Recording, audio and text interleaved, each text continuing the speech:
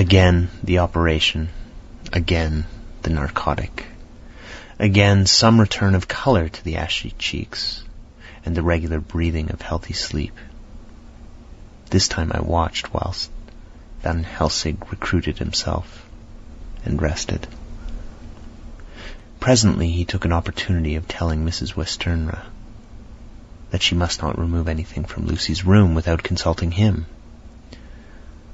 that the flowers were of medicinal value, and that the breathing of their odor was part of the system of the cure.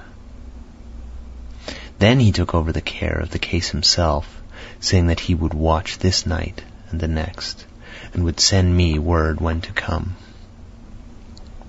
After another hour, Lucy waked from her sleep, fresh and bright, and seemingly not much the worse for her terrible ordeal. What does it all mean?